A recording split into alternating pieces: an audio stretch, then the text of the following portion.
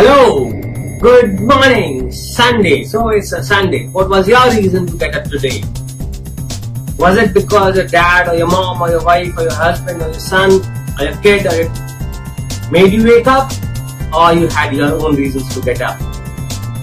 Obviously not the alarm clock and the snooze buttons, but you had your own reasons to get up, wake up and get on to the task of achieving your dreams. If it was that, then you are on the right track. But if it was just because you had to get up, then something needs to be worked upon, something needs to change, and you know what needs to change. So change it, have a reason for getting up every single day, and you will see the difference that you have in your life.